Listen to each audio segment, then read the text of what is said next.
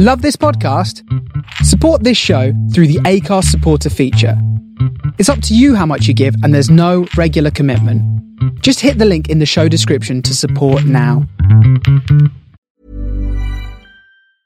I'm Sandra, and I'm just the professional your small business was looking for. But you didn't hire me because you didn't use LinkedIn Jobs. LinkedIn has professionals you can't find anywhere else, including those who aren't actively looking for a new job, but might be open to the perfect role, like me.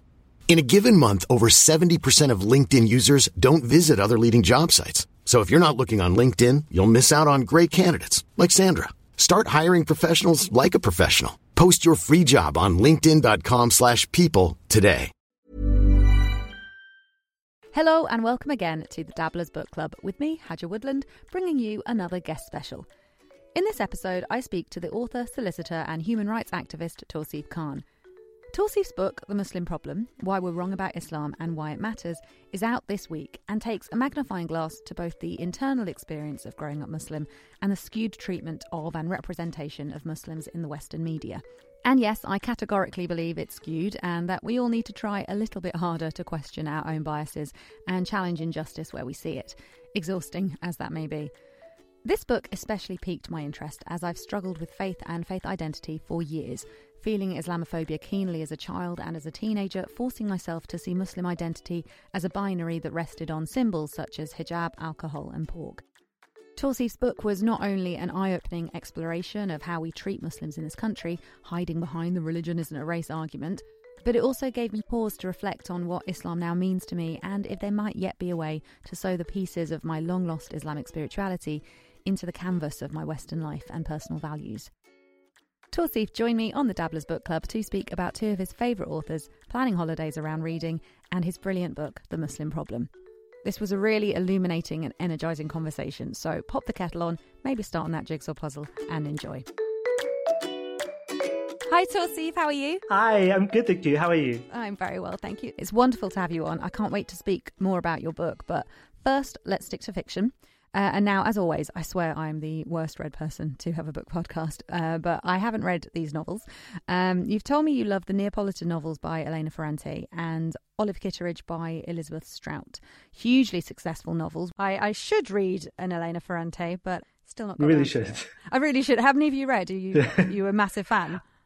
I read all of them, and I read them in a weird way in that I sort of rationed myself. So I read one a year because I know I heard so much stuff about how great they were. I used to be part of this Guardian thing where people wrote about the things that they were reading every week, and people would just go on and on and on about Ferrante. So I knew that it was going to be fantastic. I read the first one. I was like, oh, this is amazing. But I can't read this all in one go because it's like I need to be in this world for as long as possible. So I read one a year. And then my goal was to read the fourth one in Italy this time last year. And then obviously shit happened. So I had to read it at home. That's so nice, like setting up an actual place to go for when you read a book. That's. I mean, on our podcast, so Curtis is a big storyteller, and every book he reads, he will have a story for exactly where he was and the feelings around him and everything. Whereas I can't even remember what books were about, so I'm not quite as romantic in my language around books. So you've read those four. Have you read any other Ferrante? You're like a massive fan of her. Yeah, I'm definitely a big fan of her. I've read maybe 3 or 4 of the earlier books, like The Lost Daughter and a few others, which are really great. And there's one that's meant to be like the precursor, like she's discussing similar themes, which is also really fantastic. I think I read 2 of those on holiday, just because they're really easy to read. I find her prose style really compelling. But I haven't read the new one because I wanted to... Well, I just read one Ferrante last year, so I wanted to wait. And I'm hoping for the paperback because the hardback is really bulky. I love that people have rituals around their reading. Honestly, I think I treat my life like a dustbin, to be honest, when it comes to books and things. Just no value. I'm really weird about books, though. Like, especially because for me, books are a really great way of like traveling and trying to understand different places. So I've always used, especially now that I've started to travel before all this stuff was happening, I would use books as a way to try and understand a place that I was traveling to. So for example, I've got like quite a few, I've read a bit of Japanese literature and I really like to read books about Japan, but there are a few that I've kept specifically for when I go. So there are like 2 books that I've had for about 3 or 4 years by Osamu Dazai that I've been keeping for ages. And I'm just like, yeah, this is the stuff I'm going to read when I go. The list you gave me, Elena Ferrante and the Neapolitan novels, and Elizabeth Strout's Olive Kitteridge. So very female-led, female-written, obviously. It's a, network narrative-y sort of short story collection. Yeah, it's a novel in stories, that one. But I'm definitely interested in reading women writers. I think that women tend to make better writers, in my opinion. Just because despite the generalization, women tend to be more empathetic and, tend to be more interested in trying to understand humanity. And at least those are the kind of women writers that I'm interested in, right? So like with Ferrante, it is really about the complexity, the ugly complexity of friendships, whilst also doing all of the stuff about politics and the changing face of Italy and class and poverty and all of that sort of stuff. And I think that with Elizabeth Strout as well, on the surface, it might seem like, oh, this is really female literature, but she's doing really risk-taking, interesting stuff by taking a character who, for many, seems super unlikable, but I find Olive Kitteridge like really compelling, really interesting, really lovable and endearing in a way, even though she's so abrasive. And maybe I relate to that, perhaps, because I'm a little bit abrasive as well. But I just find her a really interesting character. And I read the sequel last year, and I think it's even better than the first one. It's just really intelligently written, but the prose is quite deceptively simple, but there's really like complex things happening beneath the surface. Is it quite plot-led, or is it quite character-driven and it's just sort of around her? Yeah, I think they're definitely character-led. I mean, the things happen, but they're very much about her. And it's all really interesting because I think the first one, there are interesting plot things, right? She has an interesting tension with her husband and her son, especially with her past that like creeps in, but we don't really learn a huge amount about. But we know that somehow there's damage and psychological trauma in Olive's life that is somehow being imbued into the way that she raised her son. But then because it's set in a really small town, it's also really about the people that live in this town and the particularity of this kind of like small town, East Coast America type of living. And there's a particular way of speaking that they have. Olive has a really weird way of expressing herself. She uses Godfrey a lot, for example, which I've like never heard anybody say ever. What do you mean instead of God? Like oh my God, like Godfrey, golly, right. Godfrey, that kind of thing. It's just interesting to me. I really like it. Have you been to Maine as well then? Because that's set in Maine, isn't it? If you haven't lined that up. But it's I'd like to. The East Coast would be really cool though, like eat crabs and all the kind of shellfish things, stuff that they do there, and chowder and all of that. There's a whole culture. I want to take you back to what you're saying about female writers, actually, and the empathy you find in their writing. And I do wonder if it's a sort of culture of celebrating hypermasculine kind of writing styles. Yeah, like we assume that male writing is all about big ideas and concepts and stuff like that. Whereas female writing is the space for emotions. But the emotions are where I'm most interested and where I feel most moved when I'm reading stuff. Especially because I'm interested in people more than concepts. And I would say that it isn't a case that only female writers do that. Like I think one of my favorite writers is Colm Tóibín, and he does that amazingly well. I think I probably read more of his work than probably any other author, but there is an attention to the emotions and to small things in people's lives that I really like. Like even the micro is amplified and given kind of like the attention and dignity that it deserves. What do you think you get out of that? Is that re-examining your own life through what you read? Or is it just an interest and an observation level, do you think? I think reading does multiple things. Reading fiction especially does multiple things. Even though we are told to be careful about seeing fiction as only this way to build empathy. And I agree that we shouldn't treat fiction as this thing of, I'm going to read books and it's going to make me really empathetic. But I think that I enjoy identifying with other people's lives and learning about them and finding some point of connection. Like for me, the thing that I always come back to with Elena Ferrante's work with the Neapolitan novels is that friendship is really complicated and is often very ugly, and it's a place of very ugly emotions, but we don't have a lot of space to think and feel and discuss that. I think especially in Western society, we think about the primary relationships in our lives as being like your partner, your husband or your wife or your partner, and that's the relationship. Whereas for me, like, yes, that's true, but I would say that the most pivotal, important, enriching relationships I have are with my friends, but they're also the most difficult ones as well.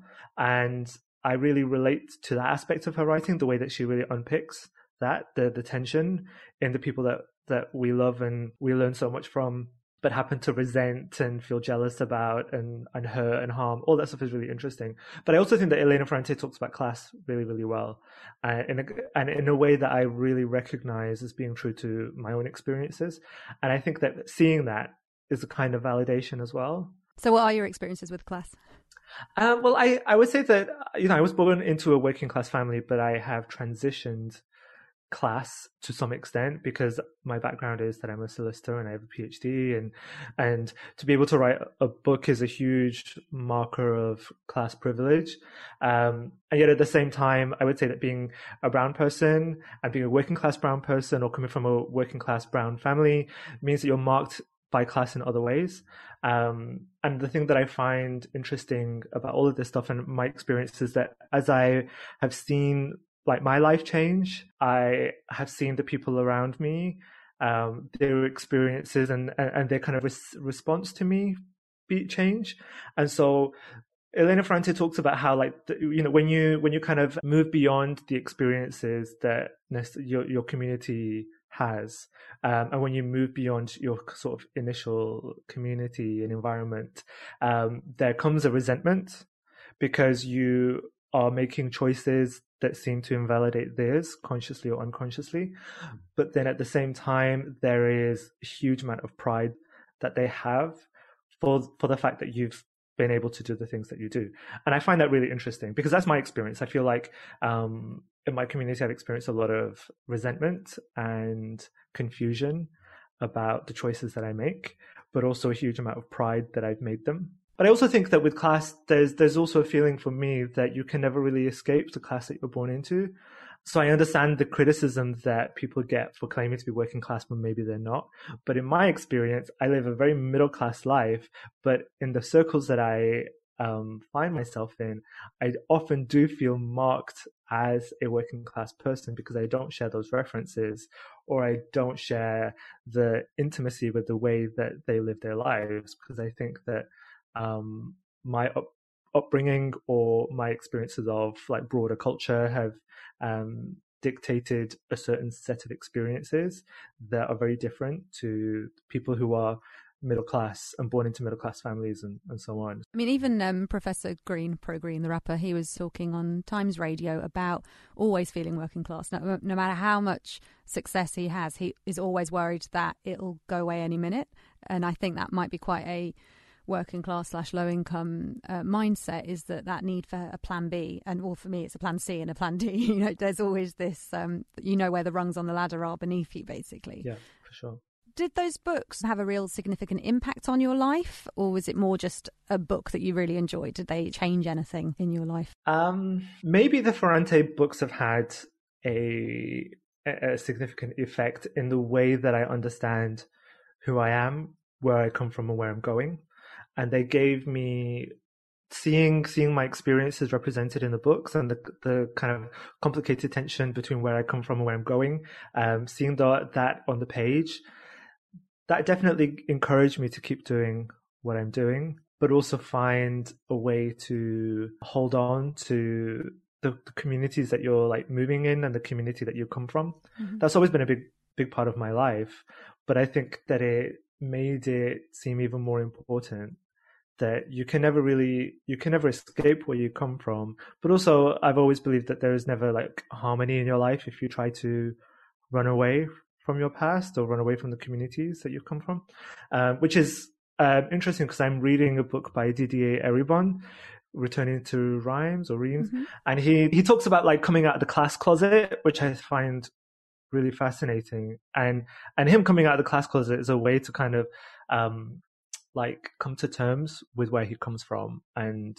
stop trying to hide from his working class origins. And I think that's important. So I think that the Ferrante stuff really enriched my life because I felt that it taught me a lot about the complexity of friendships and how even when they're difficult, they're worth staying with.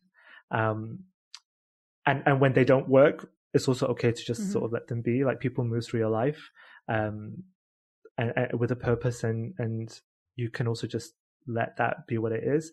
But it encouraged me to also continue to envisage a life for myself that really has like creativity and thinking at its core.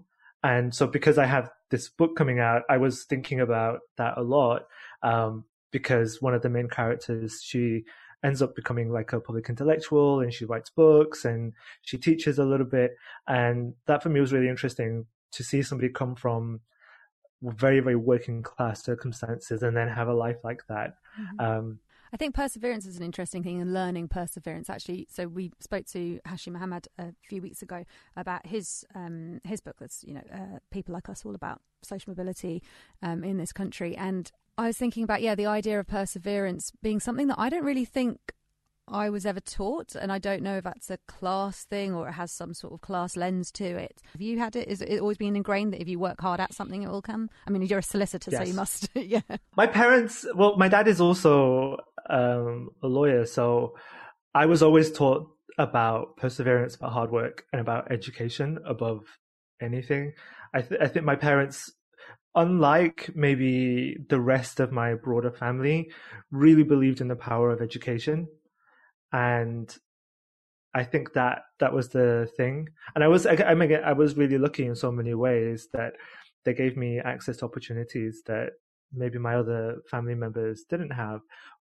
But I think that when you see your parents working as hard as they do, it does teach you a lot about perseverance and about how to put your setbacks into perspective. So I would say that, for example, my dad is a lawyer, but he started working from our house at first. So when I was 3 or 4 years old, he set up his like little immigration business in our front room in our little council house. And so anytime somebody came to see him, we'd have to go upstairs and wait until he was done, and then we would be able to come down. So I've seen his business transition from there to where we are now, and that's a process of expansion and being busier, thankfully. And I've seen how that has translated in us having being able to live a different life, a more comfortable life.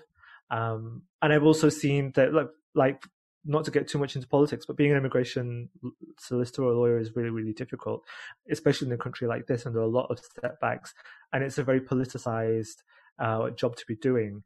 There are people always looking to undercut you in kind of like broader society, or your clients themselves can often take out their frustrations on you for issues that are systemic and institutional than down to the stuff that, whether you've been doing a good job or not. And so that has always taught me about perseverance. Well, speaking about your parents, so you start your book, let's talk about the Muslim problem now. The Muslim problem, why we're wrong about Islam and why it matters. You start off 14 years old deciding to be pagan. How did that work out for you? Not very well, because I'm definitely still Muslim, and I think I was still Muslim at the time. I think the big contradiction of that, I mean, it's a funny place to begin, but it's something I really remember quite viscerally, deciding. And I had like a pagan friend, I think, in this. Yes, it was really much. It was the time where, you had purple hair and you were a pagan and were interested in that sort of stuff. And I was already a little bit interested in the occult because I'm really superstitious. And so it just made sense to me, because I was like so angry at the time about things that were happening that I was like, like fuck everything. I'm a pagan. I'm going to try and like think about my connection with nature rather than like connection with God and prayers and things like that. I'm just gonna go out into the world and try and feel something. But the reality of that was that I kind of did lots of Muslim stuff anyway. You can't live in a Muslim family, a fairly traditional Muslim family, and not do the things that make you Muslim. So, I would still fast. If I was forced to, I'd still pray. I think over those years, I still went to Saudi Arabia on pilgrimage, at least twice, maybe, before I was like 19. So I was doing all the things that were Muslim, but I was somehow trying to rebel. And in my own podcast, we talk about in the first episode about rebellion and protest. And for me, like saying I was a pagan was about rebelling against God and saying like, I'm really pissed off with you. I'm really angry about the situation that I'm in. And the only way that I can show you is by like telling you I'm not a Muslim now, you know, like that's the power that I have. I can decide at least that. And so I did. When you were 14, sorry, I forgot from the book, was that before 9/11 or after? I think that it must have been after, but I'm not too sure. I can't remember how the two events overlap. In a way, I kind of think it doesn't matter. That's what I was thinking to myself, that in a way, 9/11 accelerated something that I was already thinking, which was this frustration with religion being quite rigid and quite dogmatic and being based around doing and not thinking. And there's a bit in the book that we actually cut out where I talk about like being 8 years old and having these thoughts. I remember there's a story that I cut. I was 8 years old. It was Ramadan. I'm Sandra, and I'm just the professional your small business was looking for. But you didn't hire me because you didn't use LinkedIn Jobs. LinkedIn has professionals you can't find anywhere else, including those who aren't actively looking for a new job, but might be open to the perfect role, like me. In a given month, over 70% of LinkedIn users don't visit other leading job sites. So if you're not looking on LinkedIn, you'll miss out on great candidates like Sandra. Start hiring professionals like a professional. Post your free job on linkedin.com/people today. One of my cousins had come round to break the fast with me.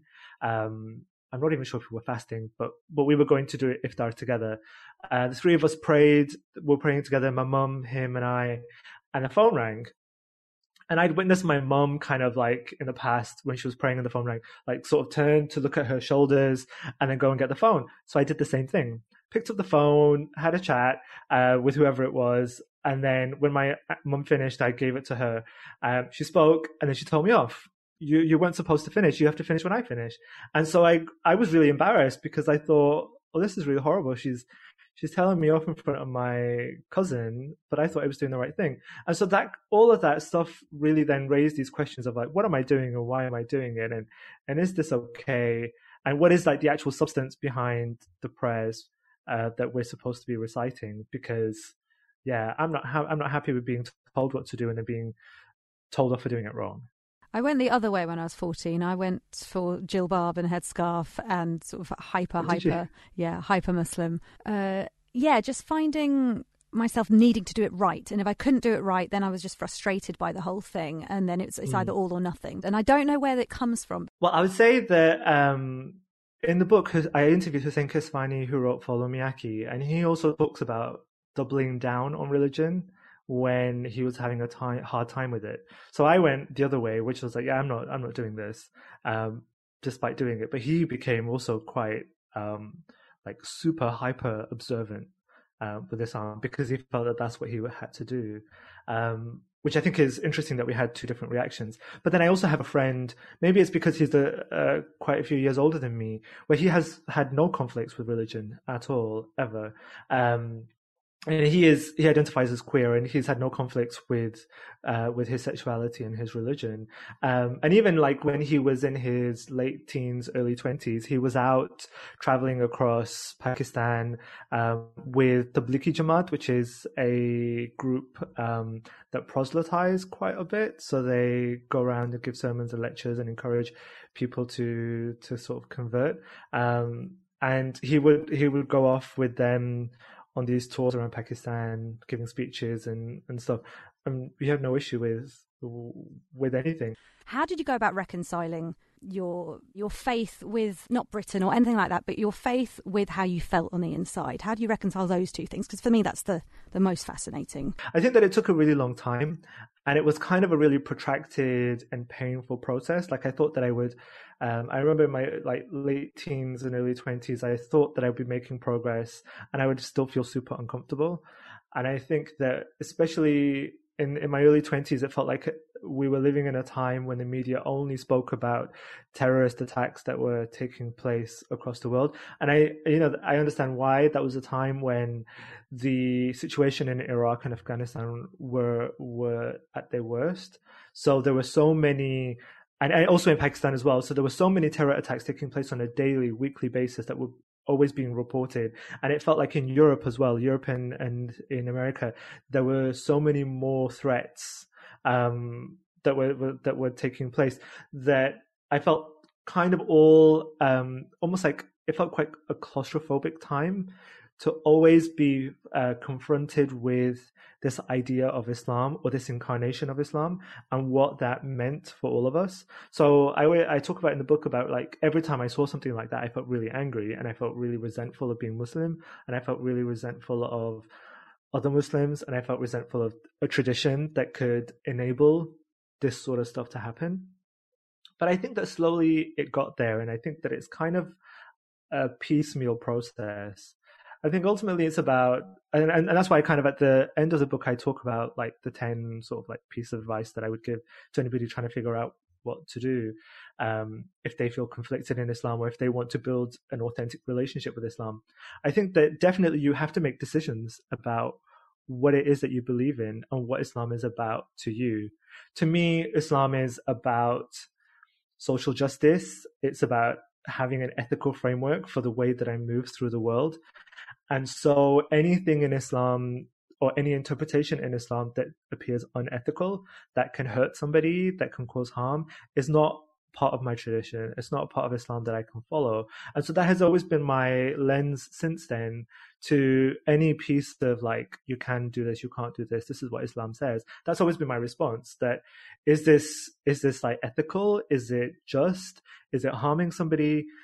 If it's harming somebody, then it can definitely not be a part of Islam. If it's ethical and just, and it's about deepening our relationships with each other, or deepening our connection to each other and the world, and deepening our connection to God, then I'm into it. And so that was part of it. I think another part of it was being able to like reclaim Muslim history and being able to understand what happened. I feel like we're all, as Muslims, like products of geopolitical forces, and we don't know it until somehow like a light bulb goes off and you're like, oh, okay, so all this shit that's happening around the world is actually like, this is the thing that's defining my experience, right? It's not just like the communities we grow up in or our families. It's also the things that we read in the newspapers and see on TV. It's also about the things that our politicians are talking about, and they can't stop talking about us. So I think that like understanding what's going on beneath the surface there was really important. And finding positive things to cling on to. So yes, in the scripture, yes, in the text, in the hadith, there are like really beautiful things. There were really ethical things that I can hold on to. And I found an ethical framework in that. But I also find beauty and inspiration in the Islamic past, and seeing what Muslim societies have been able to achieve intellectually, creatively, scientifically, and so on. All of that gave me a model to believe in an Islam that isn't what mainstream society tells us Islam is, right?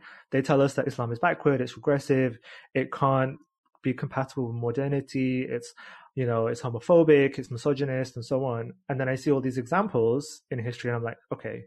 I mean, I find myself making these stereotypes as well because of my upbringing and because of my very narrow experience of Muslims and Islam. I think a lot of people will read it just to remind themselves that it is the world shaping our vision. And it's our communities that let us down as well, right? Because I think that there's a whole tradition on many issues, on many of the stereotypes that I cover that I had no idea about.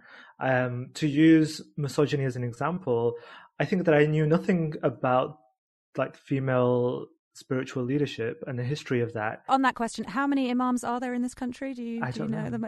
You can't ask that question. Why are you asking me that question? Sorry, carry on. I just had to take the opportunity. We had to. But I think the misogyny one is a really interesting one because, I knew nothing about the history and tradition of female spiritual leadership until I started entertaining those questions, until I started thinking about it, and until I met Muslim feminists who did a lot of work to expose me to the tradition, the scholarship that exists. So I've been really lucky in that respect that I've been able to meet scholars and activists and thinkers who are thinking about these sorts of issues. And what they've shown me is that this stuff is not new. Talking about the idea of like the right of a woman to lead prayer, it's not new. It's like, it's been done for 1400 years. The right of a woman to be a scholar and to lead and shape our understanding of Islam, that is not new. There are like, hundreds of hadith scholars who were women who were teaching in Muslim history. So there are so many examples of that. Or even, for example, to understand like a woman's space in the mosque. And, I've definitely grown up with this idea that, well, a woman doesn't need to go to mosque, or she shouldn't go to mosque because she's got too much stuff on, but that stuff actually isn't true, because when you start looking at, okay, well, when were women marginalized from religious spaces? That happened like in the generations almost immediately after the Prophet's death, and it was a point of contention even in his lifetime, where the community was kind of arguing about whether women should or shouldn't be entitled to go and do their prayers in the mosque if they wanted to, right? So all of that stuff has been stuff that we've discussed for years and years and years, for hundreds of years. So and there's a wealth of scholarship that gives us access to those conversations, and yet we don't know about it. We think that we accept uncritically that a woman shouldn't be going to the mosque. A woman who is on her period, if she has periods, must not pray, must not go to the mosque because that is a sin. These things are not sins, right? It's a totally different way of understanding this if you want to. So that stuff is like, it blows your mind when you start thinking about these things. And it really forced me to uncheck a lot of prejudices that I had. And actually, not only like an internalization of misogyny, but maybe it helped me uncheck my own misogyny as well. And I think that's important. I think a problem with any sort of religion, when you want to either connect with it or reconnect with it, is that what a lot of people are after with religion is community. They're not necessarily always after the spirituality, and it's that community that can then be so exclusive and oppressive about how to be part of it.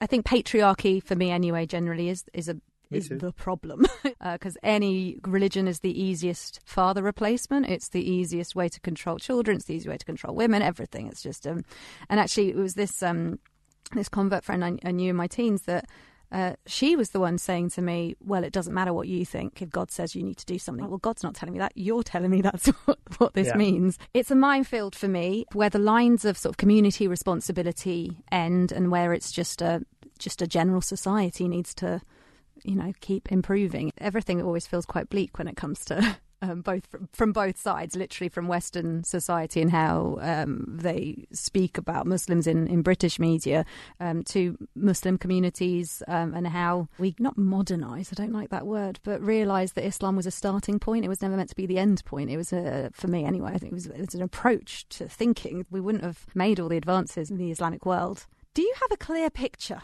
on what the Muslim community or Muslim communities is like in this country? I have no idea. It's so distorted. Definitely not, because it's hard for me to say what the British Muslim community is, because there are so many.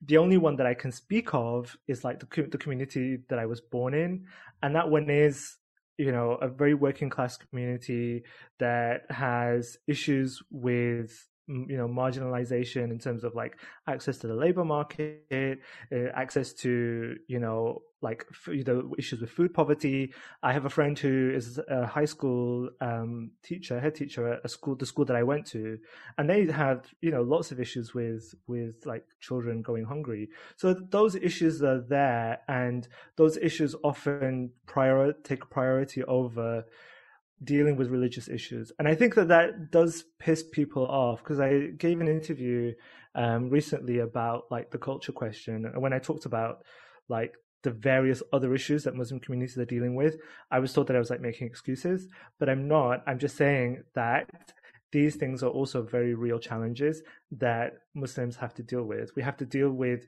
Islamophobia. We have to deal with putting food on the table. We have to deal with trying to get and maintain jobs in, a very competitive job market where there is a lot of proven racial and religious discrimination. So then the issues of dealing with your own religious shit and trauma is quite difficult to do.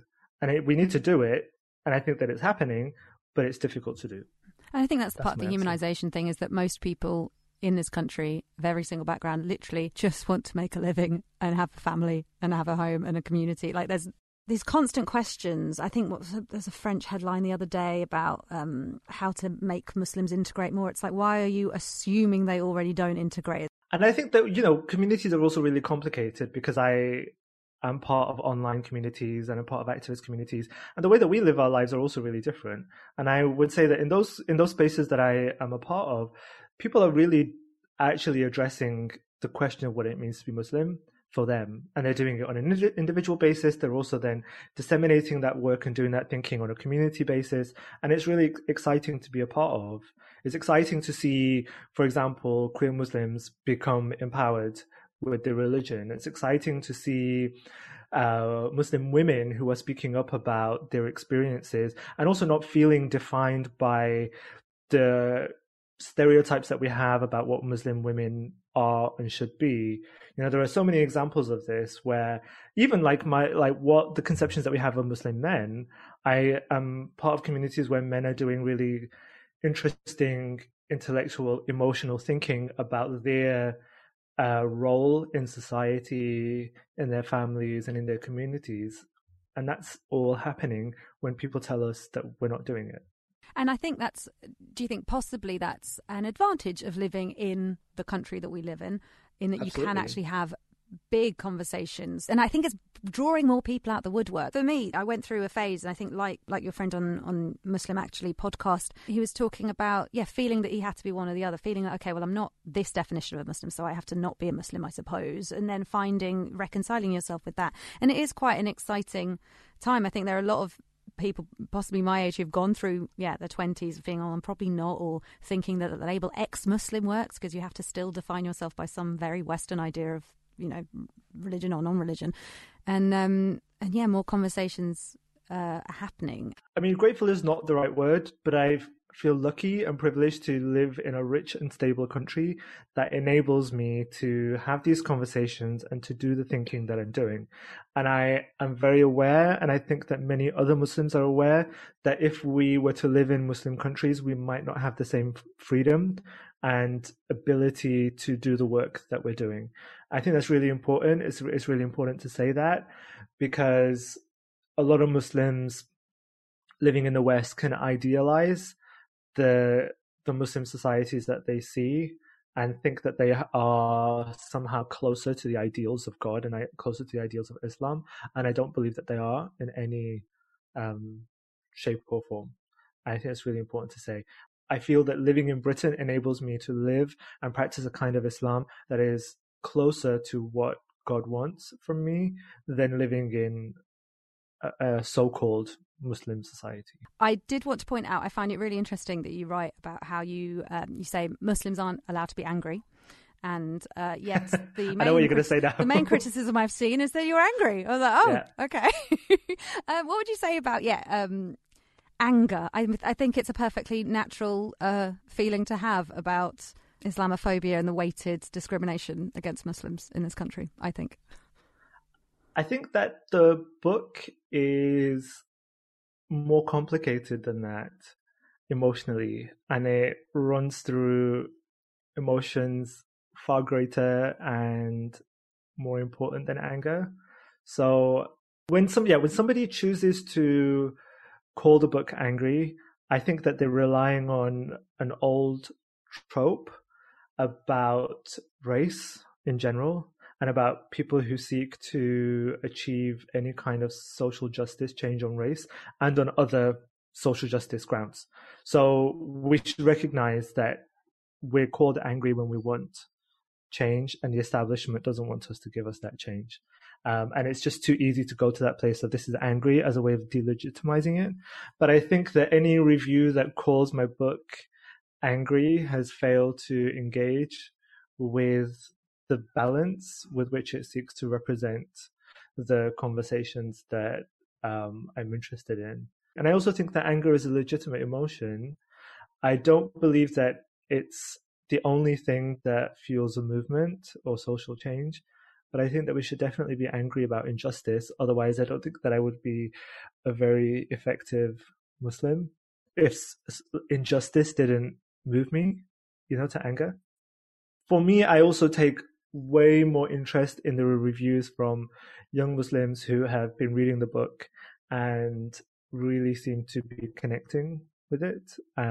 Either it affirms journeys that they're already on, or it seems to give them a language to describe and articulate the kind of Islamophobia they're experiencing. It validates them. And that's kind of what I set out to do. So if one Muslim person feels that way, then I think I set out, I achieved my goal with the book. Well, it's done that for me. It really has, I think. And I think it does work on the two sides. There's the feeling of, not being alone and being able to understand your religion a bit better and connect with it through your own values and principles, and also getting real about what the situation is in this country in terms of how we talk about Muslims. And you're very unapologetic in it. It's Islamophobes. That's the word you use for people who speak about for sure. Muslims in a certain way. Yeah, because I think when you've experienced this stuff enough for long enough and enough times, you have to be unapologetic about the thing that you're talking about. And when you're talking about something that is systemic and institutional, you have to be unapologetic about what you're talking about. And I think that because the main way in which Islamophobia is ignored is through this process of invalidation, it's important to be unapologetic about the existence of Islamophobia and the use of that term. And I think real change can only happen when we stop apologising for wanting it. So you're absolutely right. Tawseef, this has been such a fascinating conversation. I really appreciate you taking the time to talk to me. Thank you ever so much. No problem. Thanks for having interesting. me. All right, take care. Take care. Bye. If that conversation has left you wanting to know a bit more about Islam and Islamophobia in the UK today, then Tawseef's book, The Muslim Problem, is for you. Also, definitely do check out his podcast, Muslim Actually, where he and other Muslims from a wide range of backgrounds talk candidly about their faith experiences. Thank you so much for listening. We'll see you next time.